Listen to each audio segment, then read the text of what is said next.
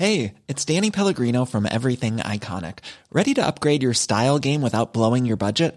Check out Quince. They've got all the good stuff, shirts and polos, activewear, and fine leather goods, all at 50 to 80% less than other high-end brands.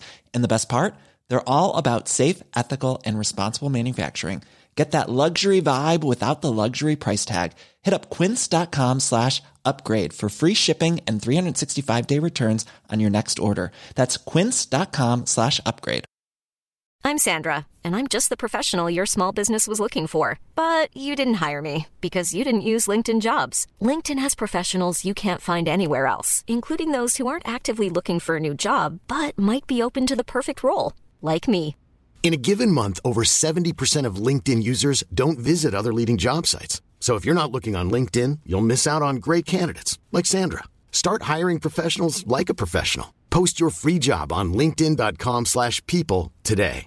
Hey, it's Paige DeSorbo from Giggly Squad. High quality fashion without the price tag. Say hello to Quince. I'm snagging high-end essentials like cozy cashmere sweaters, sleek leather jackets, fine jewelry, and so much more. With Quince being 50 to 80% less than similar brands. And they partner with factories that prioritize safe, ethical, and responsible manufacturing. I love that. Luxury quality within reach. Go to quince.com/style to get free shipping and 365-day returns on your next order. Quince.com/style.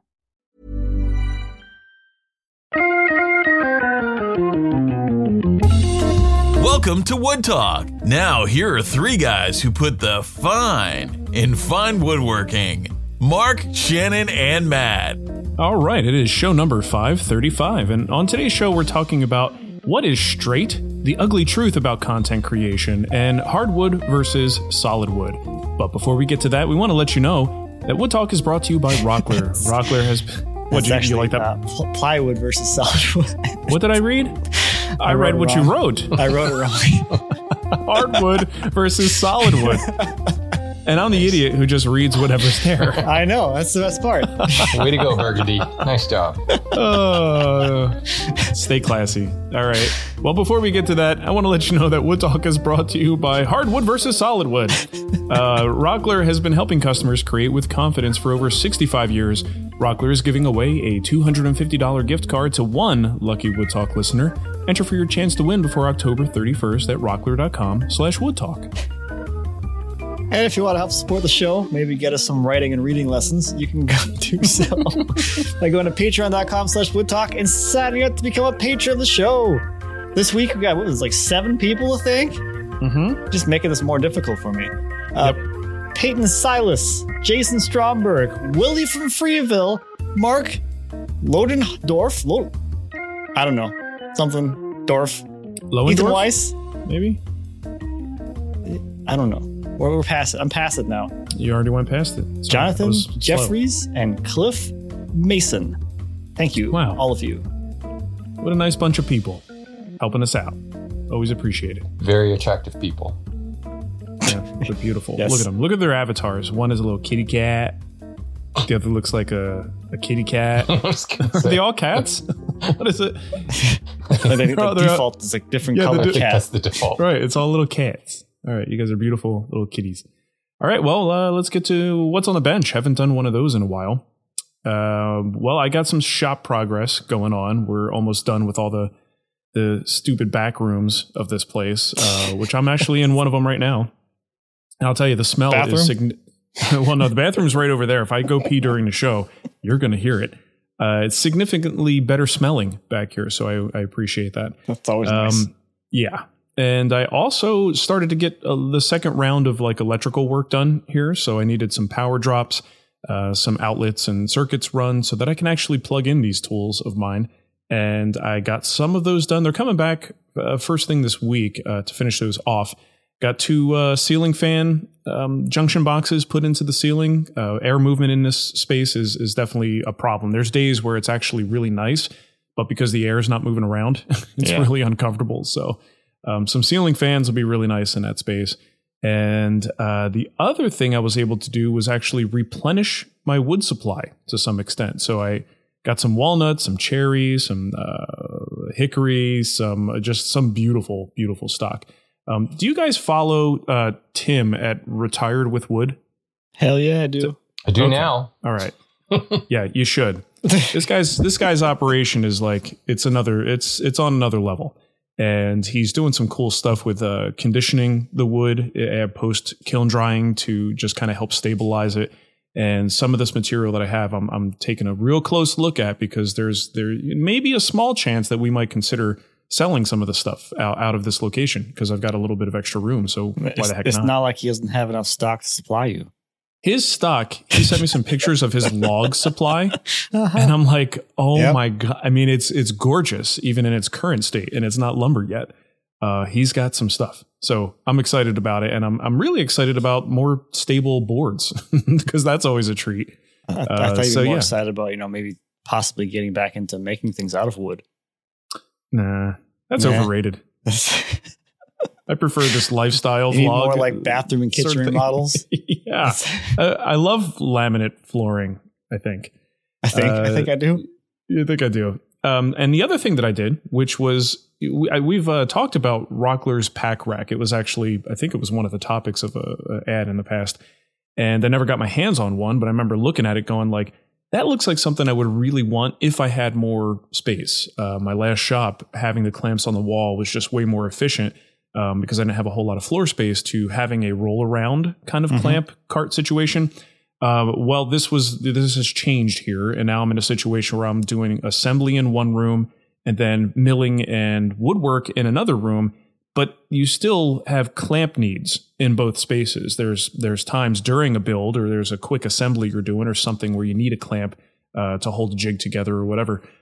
You need clamps around. And I'm like, you know what? I still want clamps on the wall, especially like the final assembly cabinet clamps and parallel clamps, stuff like that. But I still think there's a need to have a clamp solution that can actually go between the two spaces. So the pack rack was like the perfect thing for this. So I got one, and my goodness, how sometimes you go for like a store branded thing and you kind of expect like, yeah, it might be clever, but it's probably not going to be well made. Just because it's the store's brand, right? Not at Rockler. Not at Rockler. This stuff is heavy duty. The ironic thing is this is not actually in hand. This is just me talking about it. But they are a sponsor, so you do what you got to do, guys. Now, seriously, this stuff is like the double powder coated. It's incredibly heavy. The boards or the boxes came in, and Jason was complaining because the boxes were so heavy. But I put this thing together, and it's like weighed down with clamps, but I still feel like it would totally take me on it, like whizzing around the shop if I wanted to.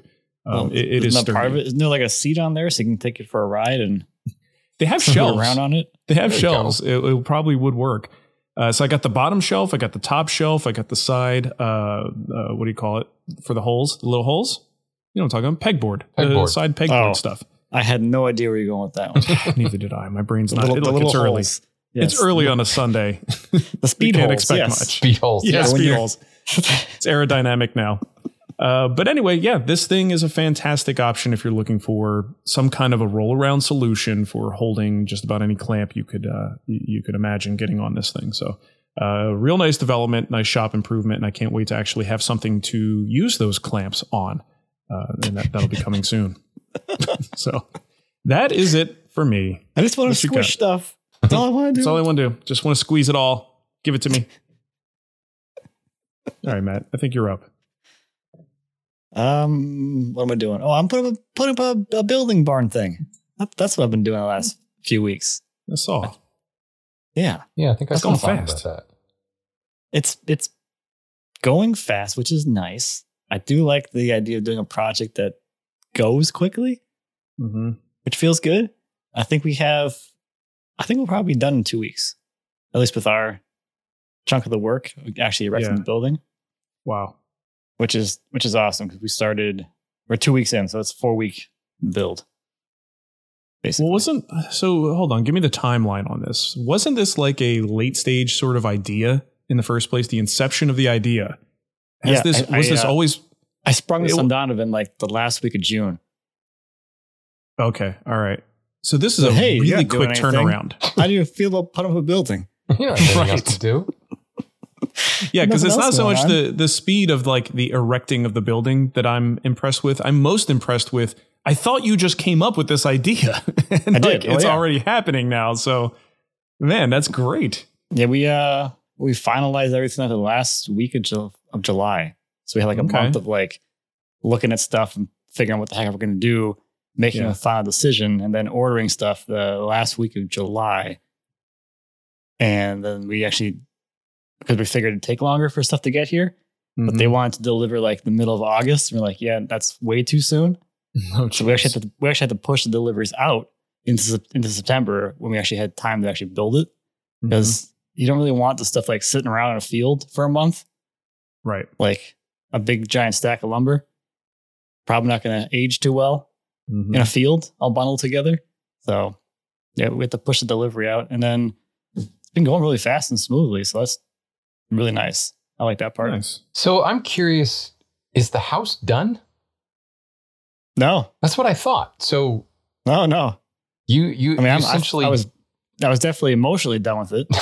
All right, fair enough. I'm over it. Fair enough. I get the reason I want to break, but it's like you essentially pulled Donovan off the house to build, or is Donovan's part of the house done? His part is done, yeah. Oh, So okay. he was going to take us through drywall, which he did. And then we had this building project coming up too. So I'm like, well, I need this building. So for anyone who doesn't quite know what's going on, I have my warehouse space in the city that I was losing the lease on. They weren't renewing me. And I kind of ran out of time, like looking for a new rental or a new commercial property to buy. And it was kind of like, well, either you stop having these businesses, having a place to operate that you've invested a substantial amount of money in and a substantial amount of time in, or we got a field that we can throw some money at and put a building up, and then these businesses can continue to operate. So this is kind of like a side project of my life. I'm like, okay, I was going to start making a kitchen, but now's a good time to do this real quick, get this done, deal with this problem, kind of where and I then was get going back to the house again. with that is I would kind of love to be the fly on the wall when you had that conversation with Lindsay. So yeah, I know you. I was thinking the same thing. Did that go over well?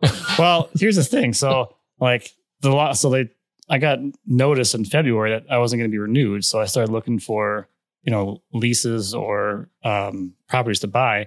And as time went on and on and on, I got more and more stressed about it. And then like around, I think in May, I had like a mental breakdown. And Lindsay's like, okay, fine, I will help you. You need to tell me, first of all, you need to actually tell me that you need help. I'm like, yes, I'm very bad at that, but thank you for, not hating me too much for this. Yeah. So then she started into looking for places too. So she got to the point with her search and her effort where she was cold calling random buildings. Oh my God. Around the area. Can I have that? And asking if they were interested in selling their building. Yeah. Or if it was a business that seemed like it was doing something in the building. Do you have any space you would like to sublease? Yeah. Or just lease or whatever? And after about a month of her cold calling places, so it was a little bit of, it was a joint effort because I would go drive around to like industrial zones and like look for buildings that look like they'd be something and like write the address down. And then she'd go find the owner and call them. Yeah. Wow. I'm like, okay, first of all, I would never do that because I'm like not calling people for one. And two, it sucks because like there's the worst part too is like the places that like, oh, we have space available. They have like a sign out front, like space available or whatever. And they're like, yeah, we just leave that up all the time. We don't really have any space right now. Nice. Like, lovely. What the hell? Come on, guys. Come on. Wow. Jeez. So the seller's market extends into commercial real estate too. Apparently. Jeez. And then eventually we kind of ran out of time with that because like we got to the end of June. We're like, I can't find anything. And like the other option in the back of our heads was like, we're going to have to build something here, which is like our lease is our option. But at that point, we're like, well, we're down to two options. Either we build this building or we shut these businesses or put them on hold. So this is plan B, but really by far the better. Oh, yes. Result. Like, well, this for is now, the way to go. For where the businesses are at right now, where it's just me doing the majority of the work. Yeah. It makes sense for it to be here. But as they grow and as they like add employees and have like more foot traffic deliveries and customers coming through, like they will need to move off the property. So basically, what are you going to do with that building? What are you going to do with this giant building then when you do that? It's a so it's always going to gym. be a flex space. It's awesome. Well, there's that too, but we have the barn right now, which we want to turn into a guest house. And so we have all the storage space that we have in the barn now for like the lawn stuff and random house stuff that is going to be displaced. So we're like, well, we were going to need some other like storage building on the property at some point anyway. So like we would have put some kind of building up. It wouldn't have been as big. Yeah. But we would have done it anyway. So basically we're going to use this until it's not really, we don't need it anymore. And then it becomes something for the personal side of things to occupy. You're going to start your Airbnb empire. Oh, maybe Lindsay can retire and do that. That can be something for her. That sounds terrible. I'm just upset that you went through a mental breakdown and we had no idea on this show. We should have been talking about it. There's been many mental breakdowns in my life. Could have helped you through it. Or made it worse, one or the other. I was going to say, we're pretty good at that too. Yeah, I don't know from one friend to another, Matt, don't trust us with your mental health. I say that as a friend. Run away. Although the tactic you used is one that I've relied on many times, and that is lean on the wife. Yeah, well, no, yes, absolutely. Yes. But there's a special way to do it. And if you're the one who's if you're the one who's usually like number one, you don't ask for help. You're self-motivated. You don't need like a wife to tell you, hey, you're supposed to do this. Like, you know what to do. Get off to the couch, to make things go. Bum. But you get to a point where you actually like say, I need help here. I'm really at my end. I need help. You do that, and suddenly your wife just snaps into action, like to help you. It's something I've done with Nicole many times, and she's always there. She's always got my back. You would think we would learn to ask for help sooner based on that result. Right. Well, and I think they get used to you being completely stable, and you love working like a maniac. So I'm just going to let you do your thing. But we're not very good at recognizing the signs until it's too late that we're actually in distress over the situation. Yes, 100%. Yeah. Okay. Good stuff. All right, Shannon. Okay. What do you got going on? I actually had a woodworking first. We talk about woodworking from time to time on this show. Sometimes. I built many drawers, many cases that hold drawers, but I've never built side hung drawers. And I don't know why. I guess it's never come up. Because they're unnecessary? I guess. Damn. Except when... There you go. There's a hot take. Whoa. Well... Sounds like a YouTube video to me.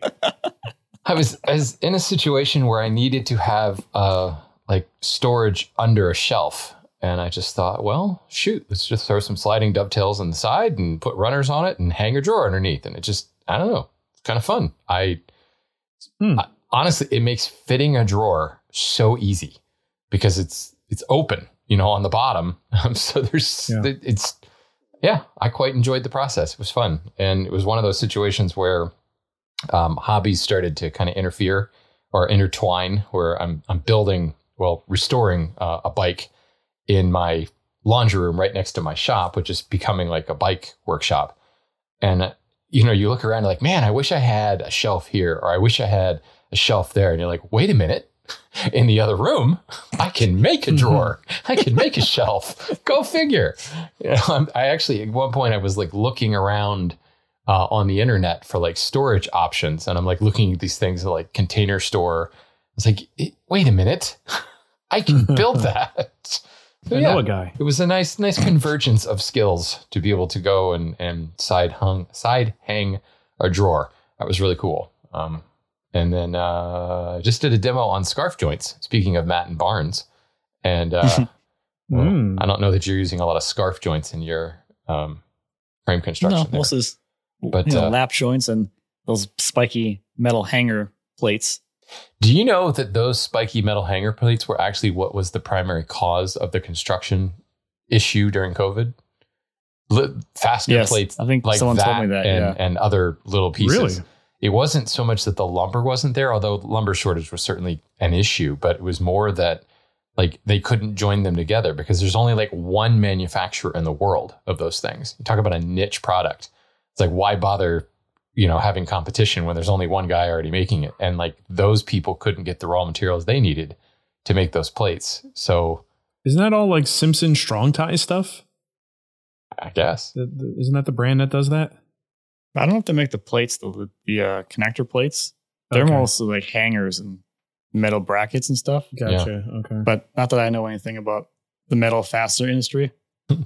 It was just one of those. I know somebody who works for them. One of That's those articles I read. About it. Never quite researched it to find out the true validity of it, but it holds true because I see. Well, I just said I was building a bike. Like I'm not waiting on like components. Like I was able to get like rear derailleurs and things like that. It's the bolts, like the little bolts that tie the brake caliper to the front fork. I actually just got them yesterday. I think I waited 4 weeks to get the bolts. I've just had brake calipers ready to install and a chain. It's taken me forever. Like my local bike shops don't have a 12 speed chain. So I've had to order one online and wait on that forever. It's the little things that aren't showing up. So anyway. So it's not the wood guys, it's the metal guys screwing everything up. Exactly. So if you're waiting on metal fasteners, look into scarf joints. They're a lot of fun. I did a whole demo on it. I'm bringing it back around. Yeah, I had to bring it back. But nicely done. I don't know. I think it's one of those things where, like, to integrate a scarf joint, and we're talking like, integrated wedges and laps and hooks and all kinds of, you would think of them as Japanese style joinery. They're quite intricate. I feel like I want to integrate one into a furniture piece. It would be completely impractical, completely useless. Yeah. Because the reason you make a scarf joint is essentially to stretch a board, make a board longer. It's like, I've got plenty of boards, plenty long enough for the average furniture piece, but I'm just going to throw a scarf joint in the middle of this 3 foot long piece just for the heck of it. The only reason well, there you go. Yeah. You get small pieces. I think the only time I've used it is a problem solver. Yeah. Like I need to extend this piece for something and I need to make it not look obvious. So I'm going to do a scarf joint. The only time I'd ever done it was like molding scarf joints, like, baseboard molding or something like that, putting a scarf joint in there, not an actual structural joint. So it's interesting. Cool. So woodworking first for me this week. Yay. Look at you growing, blossoming, becoming a woodworking great. All right. We got some kickback. Shannon, you want to grab that first one? No. Oh, all right. All right. Matt, you want to grab that first one? This is nah. I got a spare. If you're not willing. This is from Buddy McLaren, actually. Margaret's better half, or I don't know. Yes, maybe the worse half. I don't know. We usually refer to the wife as the better half, but anyway. Buddy says, I have some kickback for Justin, who asked about building a workbench or buying better tools first. While I understand the logic of waiting until you know what you need and building a bench to suit those needs, I would disagree based on my experience.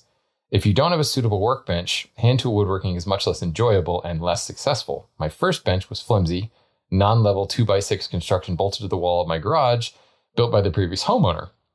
He was nearly a foot taller than me and not a woodworker. When I was building my Roubeau, the bench top was bowing as I planed across the boards. It was harder to plane the boards because the bench was too tall for me. It was mentioned later in the discussion that Roubeau and Nicholson benches are something of a blank slate. My recommendation would be to build a reliable bench as a place to start your woodworking journey. Not quite the same as buy once, cry once logic, but of buying the best tool first, but building a quality bench following a tried and true design will make your woodworking easier to enjoy. Then as you continue your journey, you can either modify the one you built or build a new one to better suit your needs. Thanks for everything, especially not knitting. I get enough of that at home. Ha Margaret, put the needles down, lady.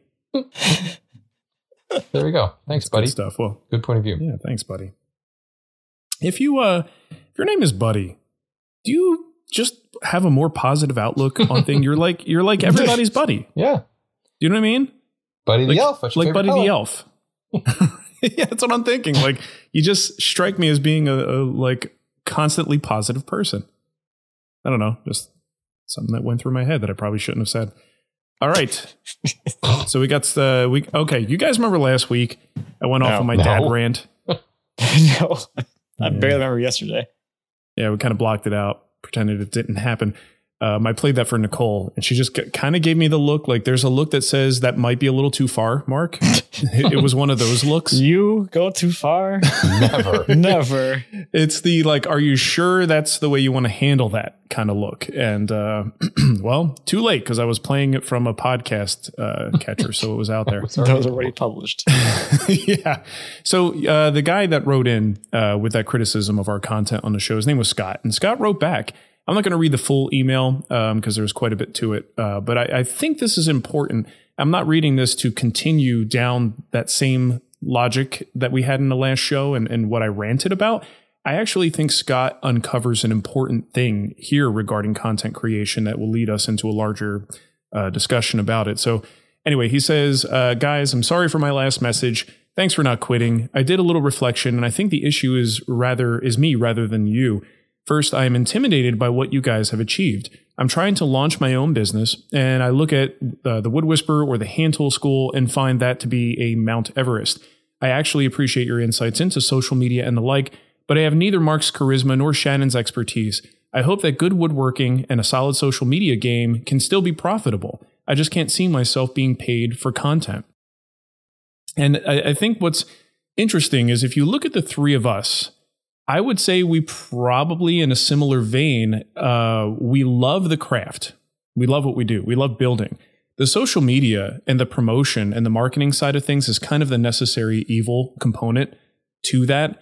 And we can talk a little bit more about that. But when I read this kind of a message and add to it two other questions, I did not really an AMA, that's like a Reddit thing, but kind of an AMA on my own YouTube channel in the community section. I just said, hey, you guys got a question for me? Ask it.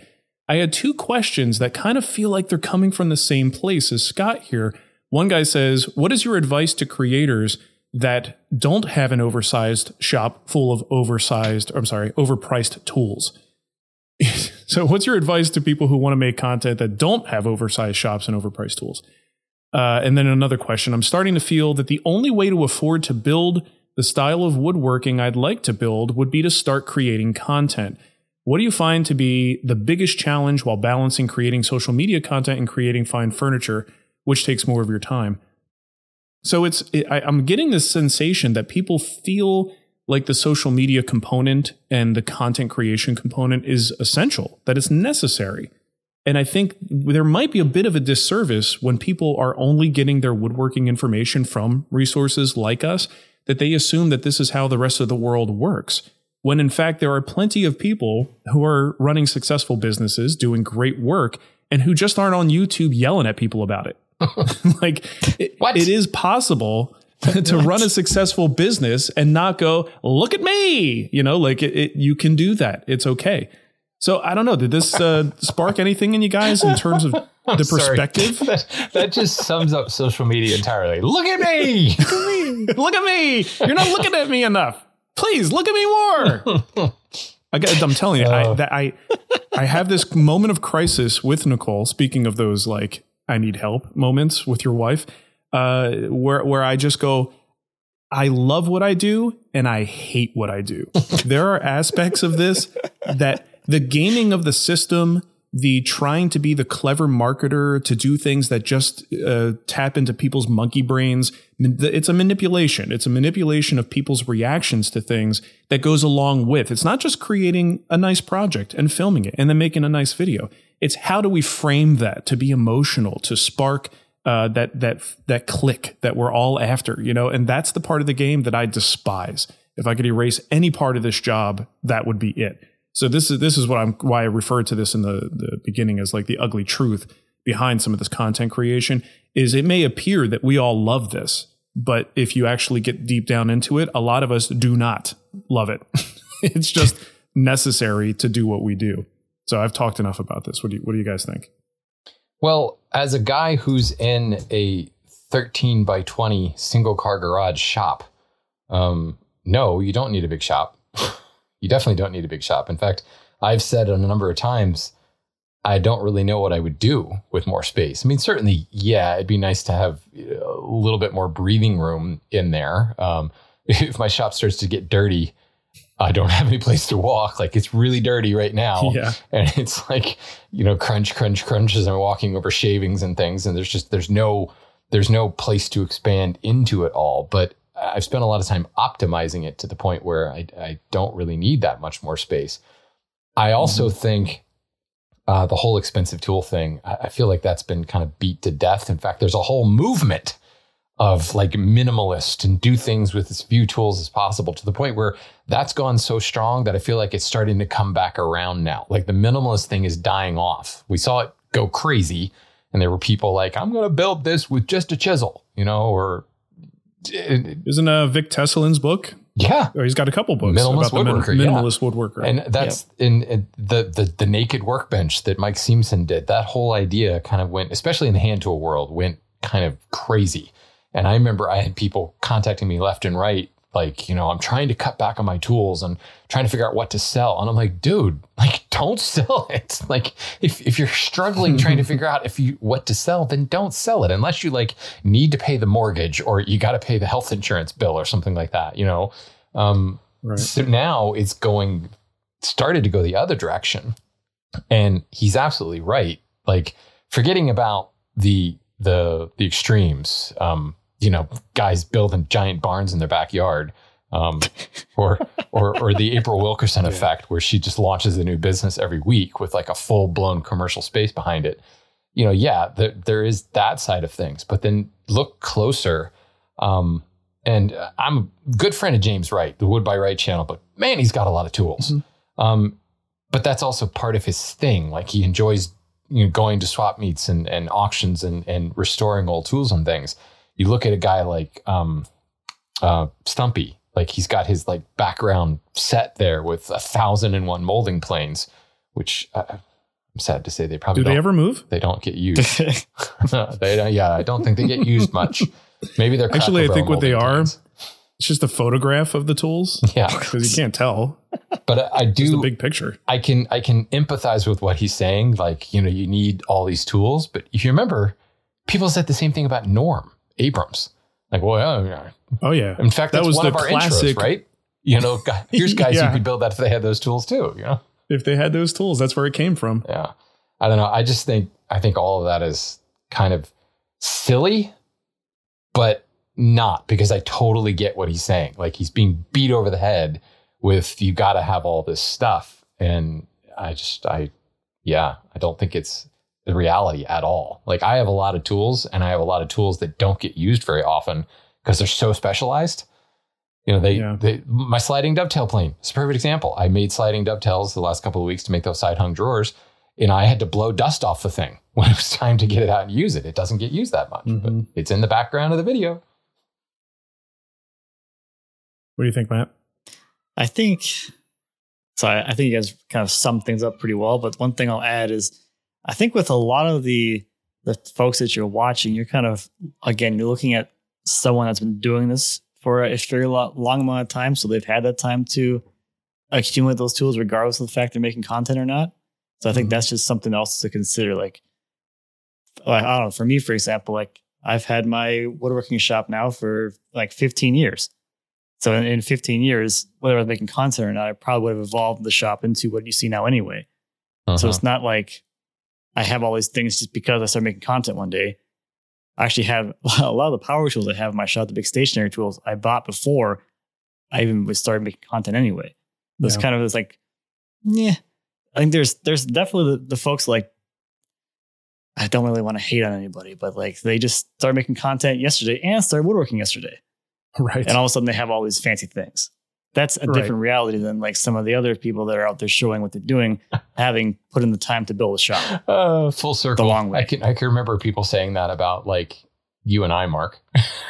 10 years ago. Yeah, we were the target of that kind of criticism. We were on the other side of that conversation. And now we've quote unquote earned it. Because we've been here longer. I haven't earned crap. Put in time. We put in the time. Well, speaking of that time, that's part of what Scott's issue is, and where I guess, again, my head's in a different space than a lot of people with this stuff, and why it bugs me that he's trying to start his own business, but he's looking at the Wood Whisperer, the Guild, the Hand Tool School, and seeing that as a Mount Everest.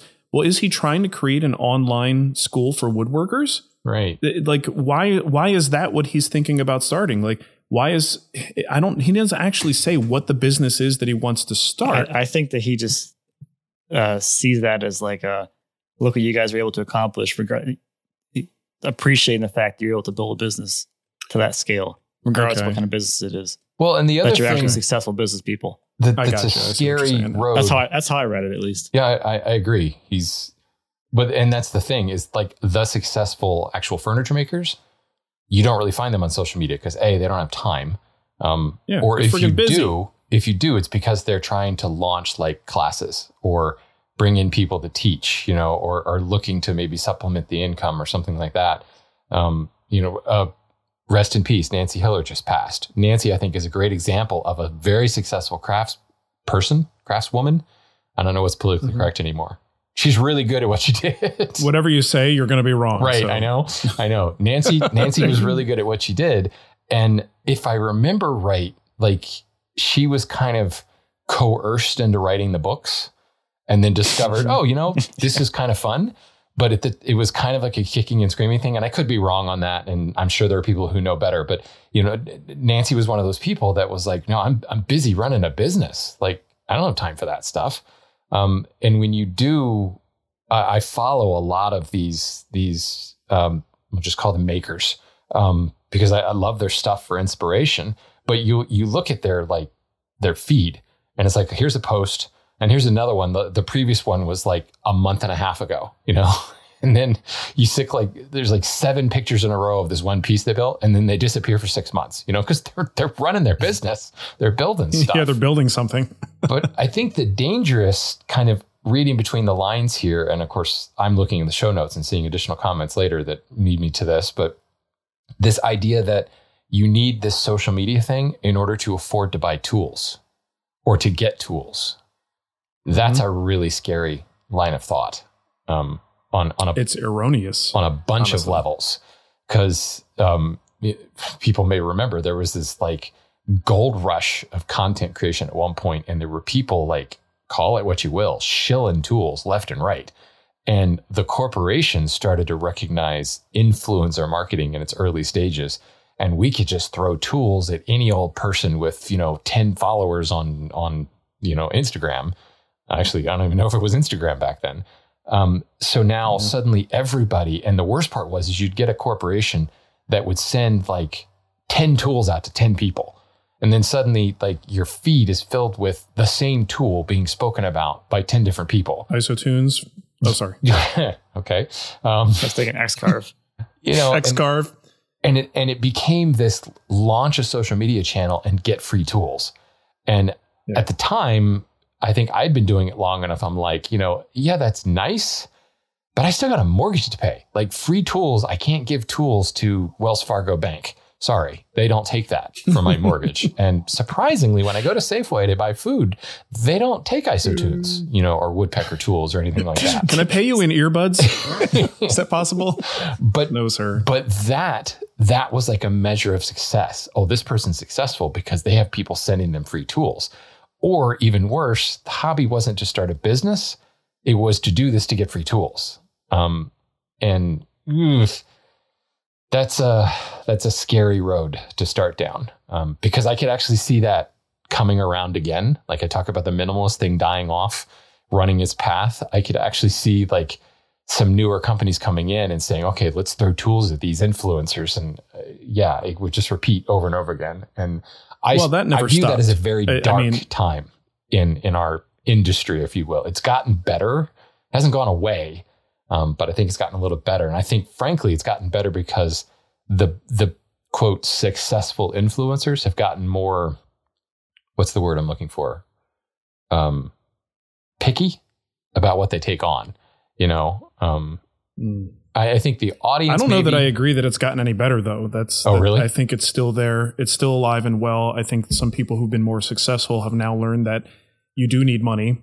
So they're getting maybe fewer deals or only working with companies who can afford to pay for that privilege. But I still think there is just as much product flying out to people of when we took the whole Workbench Con experience kind of brought some new terminology into the fold for me personally, the sort of micro influencer and is there a nano influencer? Like we can keep going with that.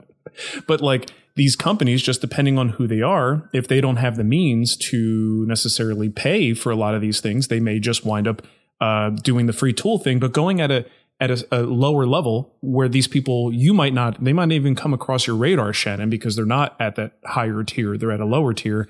And a lot of those people kind of just group together. What are you saying? I just think I'm a snob? Well, that goes without saying. We don't need to say that. but I think these people, they're all still there and the companies are still throwing out product. It's become a bigger thing where there's, bigger deals being made, but all those smaller deals are still happening. There's still opportunity for people. Yeah. I've just gotten better at not seeing it. I think so. Yeah. And because I think these companies have never been making more money than they are right now by using influencer marketing, and it's continuing to grow. I think the problem that I have with this whole situation is I feel like folks are thinking this is absolutely essential. And there's very few people asking us for information about how do they make a better, more successful woodworking business. They love woodworking, they love building things, and they want to be able to sell those things. The whole content game is something that I think the three of us just kind of take with a grain of salt. We don't absolutely love it. Like there's interactions that I do enjoy and I love about it. But the fact that that's an actual, like absolutely essential component in order for me to pay my mortgage, I have to do these other things drives me crazy. I don't want to do those other things, but it's part of the job. It's an almost guaranteed point that please do.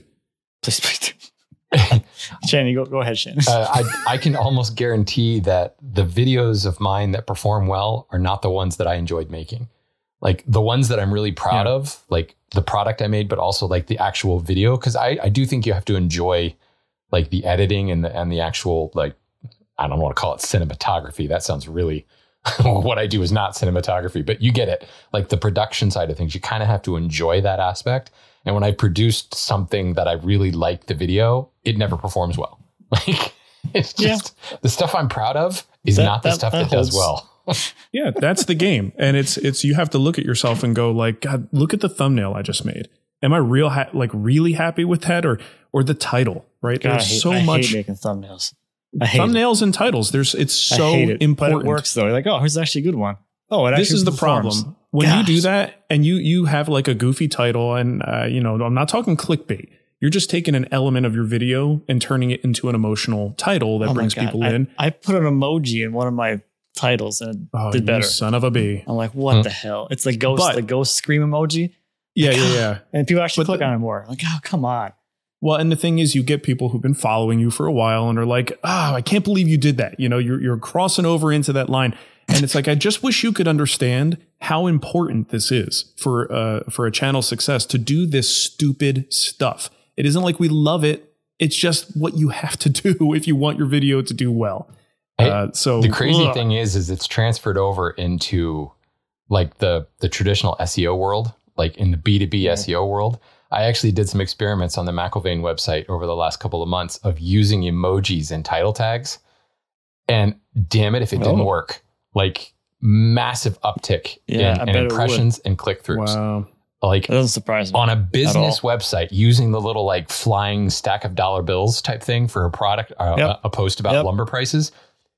Killed. Like you look at the graph and you're like, well, what changed? Oh my God. It's unbelievable. Emojis on a B2B website. They work. There you go. That's why. There's my Matt, SEO did you get a secret. chance to say what you were going to say before? Sorry, Matt. No, I didn't, but it's fine. I actually have something real quick to add to this topic before I throw in what I was going to say before. Speaking of like production and creating content you actually enjoy, I've been creating a lot of content in more real time about the barn build, and it's a heck of a lot of work, but it's been so much fun to be able to produce those videos and show the aspect of that going up from my perspective of like what my day is like out there. Mm-hmm. And I'm having a lot more fun with the cinematography because it's all, almost the entire video is all multicam. Uh-huh. So I'm having a lot more fun with showing different angles of the things happening, and I can make things appear more smooth than they actually were because I can always cut to a different camera and jump time, which I feel like I'm actually like creating something for real now. I'm like, oh, I actually enjoy the video creation process more than I do when I'm in the shop making a piece of furniture. Right. Which is a very different way of doing it.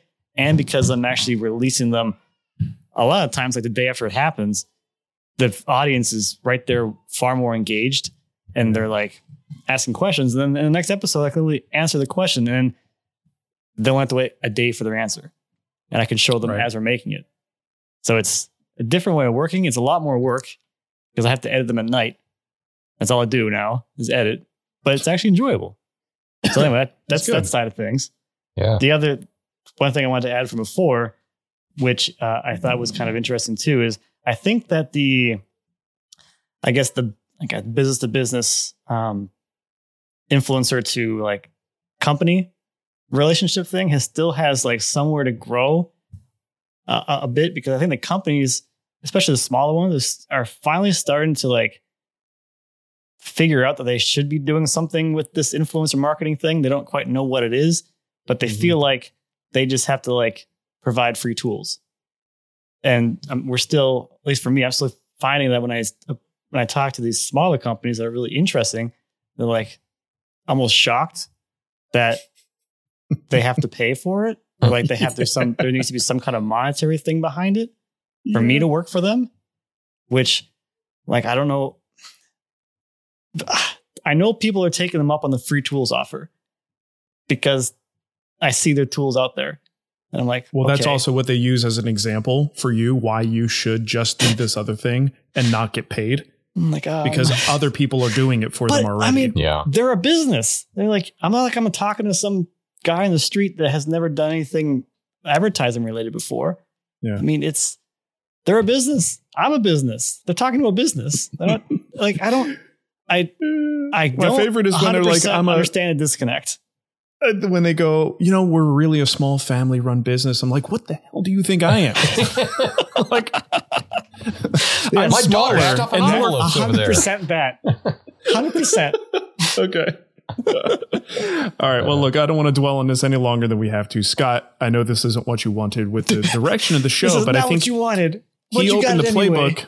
Yeah, he kind of let us know what's going on. And I think what I want to say to Scott is that we empathize with your situation. We understand with the struggles you're going through. And I don't know that this helped you in any way, but I do hope that you see that we don't do that sort of element because it's like a love of the social side of things, that we struggle with it too. And it's difficult to figure out exactly how that works into a business. And if you're not forced to go into the whole social side, maybe if you do have a woodworking business idea, maybe just focus on that. I don't think you need to worry about what the hand tool school does, or what we do on Wood Talk.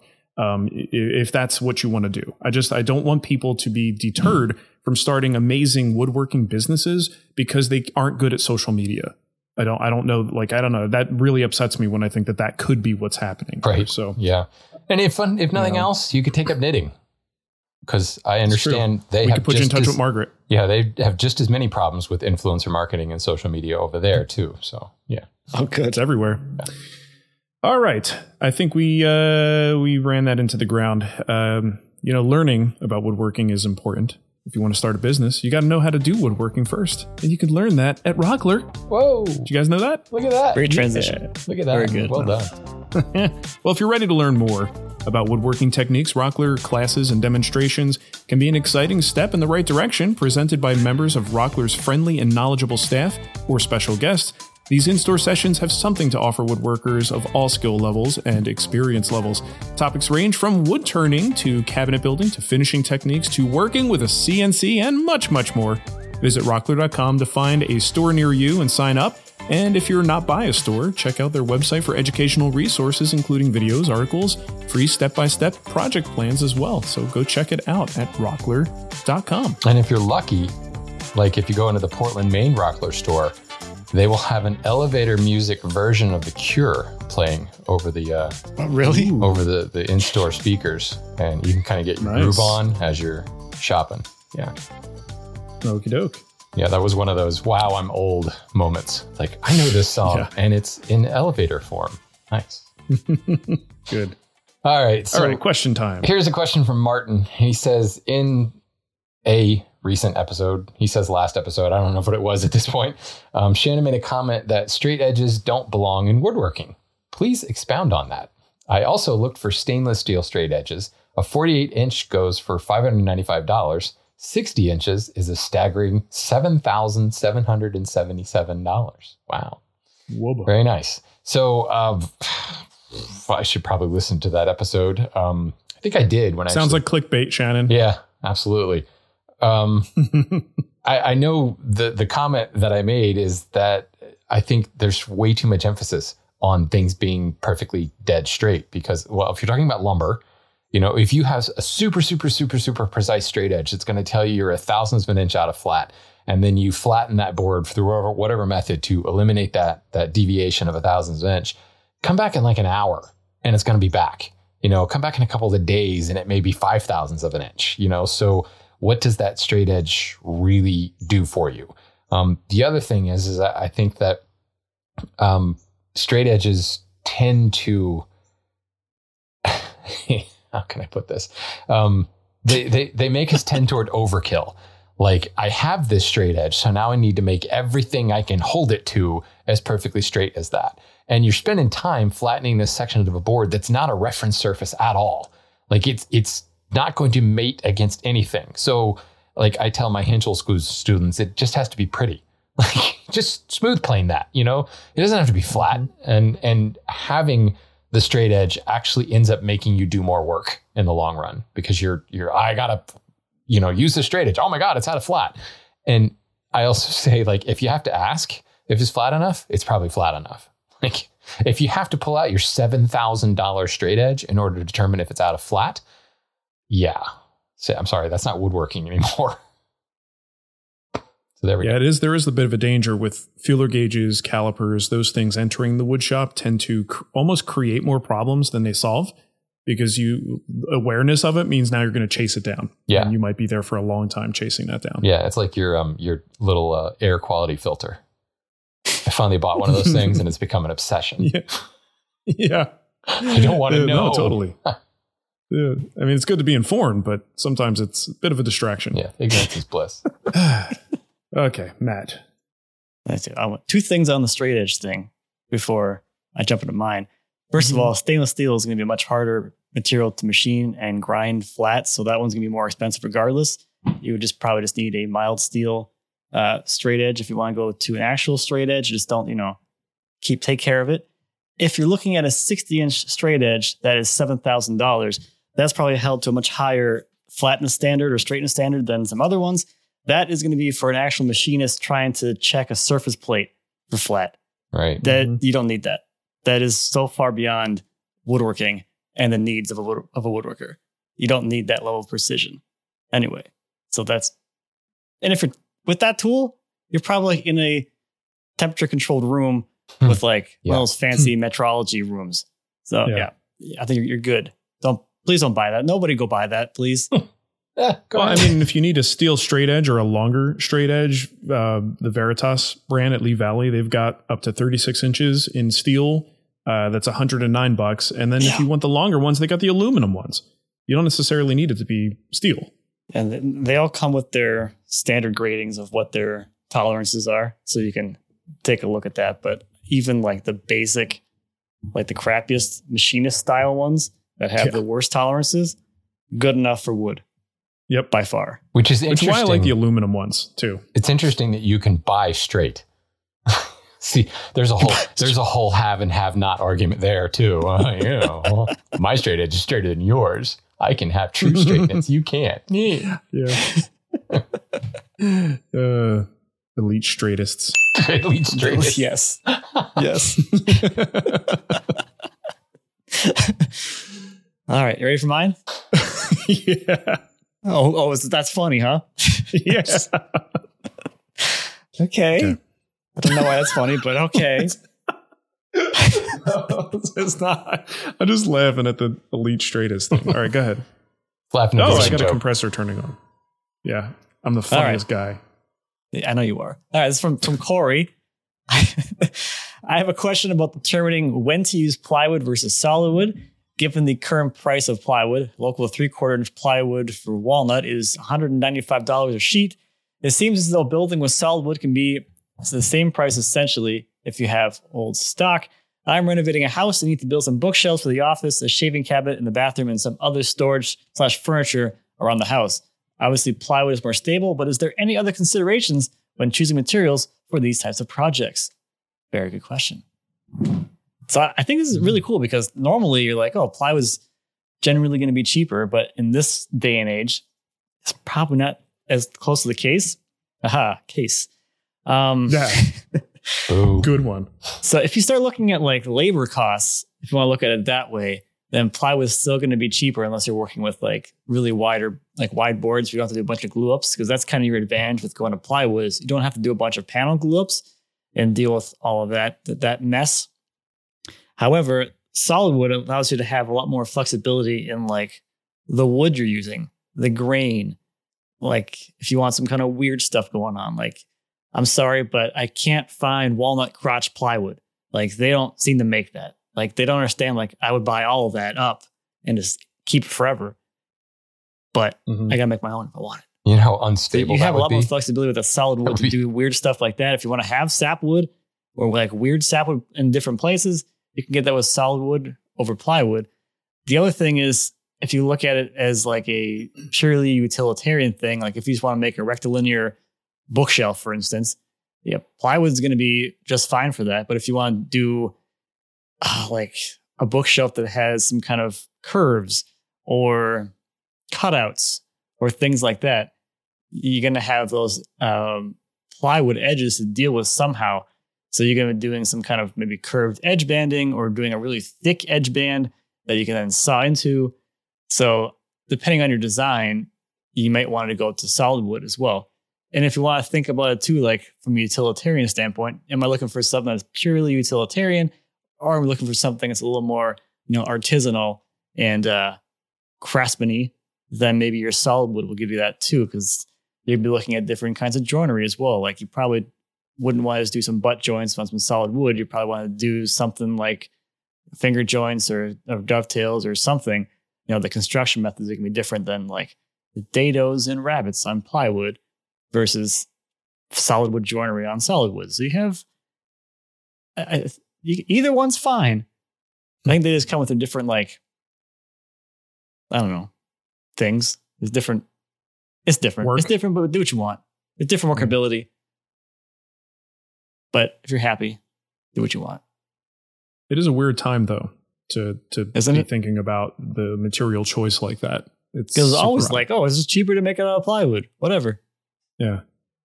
Yeah. I mean, there's stuff that plywood was just a no-brainer for that now you got to be like, is that really the best choice right now? Yeah, it's a crazy time. Well, and the worst part is the prices have gone up so that the crappy plywood is expensive. And I think that was it. There was always somebody who could look at it. I mean, plywood has always been expensive, depending on the grade. There's always been $300 sheets. There's always been $195 sheets of walnut plywood. But there were guys who could buy it for $65. So now there is no option. And for those that actually do pony up the dough, they come away kind of dissatisfied because it's not a quality panel at, $100, $150. That used to be $40. It's bad all over. Sucks. All right. Well, that's going to do it for us. Family owned since 1954, Rockler is your go-to source for high quality and innovative woodworking tools, finishing supplies, hardware, lumber, and expert advice. Whether you're building a simple bookshelf, a custom desk, or new kitchen cabinets, Rockler has everything you need to make your next project a success. Visit rockler.com and use the code WoodTalk, one word, to receive free shipping on most orders over $49. And remember to head to rockler.com/woodtalk to enter for your chance to win a $250 gift card. Very nice. We love those gift cards. Let's see. Questions. We like them. You send them in. We'll read them. We'll even talk about them. We'll even take your criticisms and turn them into whole shows, and then take your apologies for your criticisms and turn that into a whole show. We're so generous. Right. So yeah, go to woodtalkshow.com. There's a form there you can fill out. You can email us at woodtalkshow@gmail.com. You go on Instagram, we're there at Wood Talk Show. You can submit questions that way. Basically, if you want your 30 seconds of us criticizing you, send it in and we'll put it on the next show. Good stuff. Wonderful. Wonderful. All right. Well, thank you for listening, everybody, and we'll catch you next time. Bye-bye. Goodbye.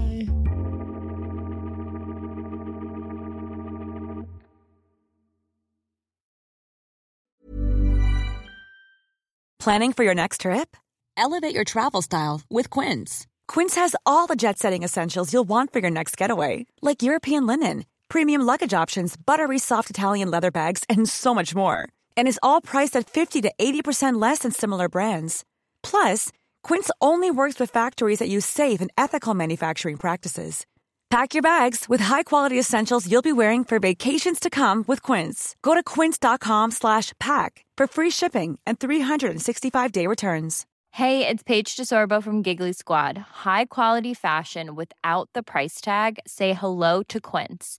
I'm snagging high-end essentials like cozy cashmere sweaters, sleek leather jackets, fine jewelry, and so much more. With Quince being 50 to 80% less than similar brands. And they partner with factories that prioritize safe, ethical, and responsible manufacturing. I love that. Luxury quality within reach. Go to quince.com/style to get free shipping and 365-day returns on your next order. Quince.com/style.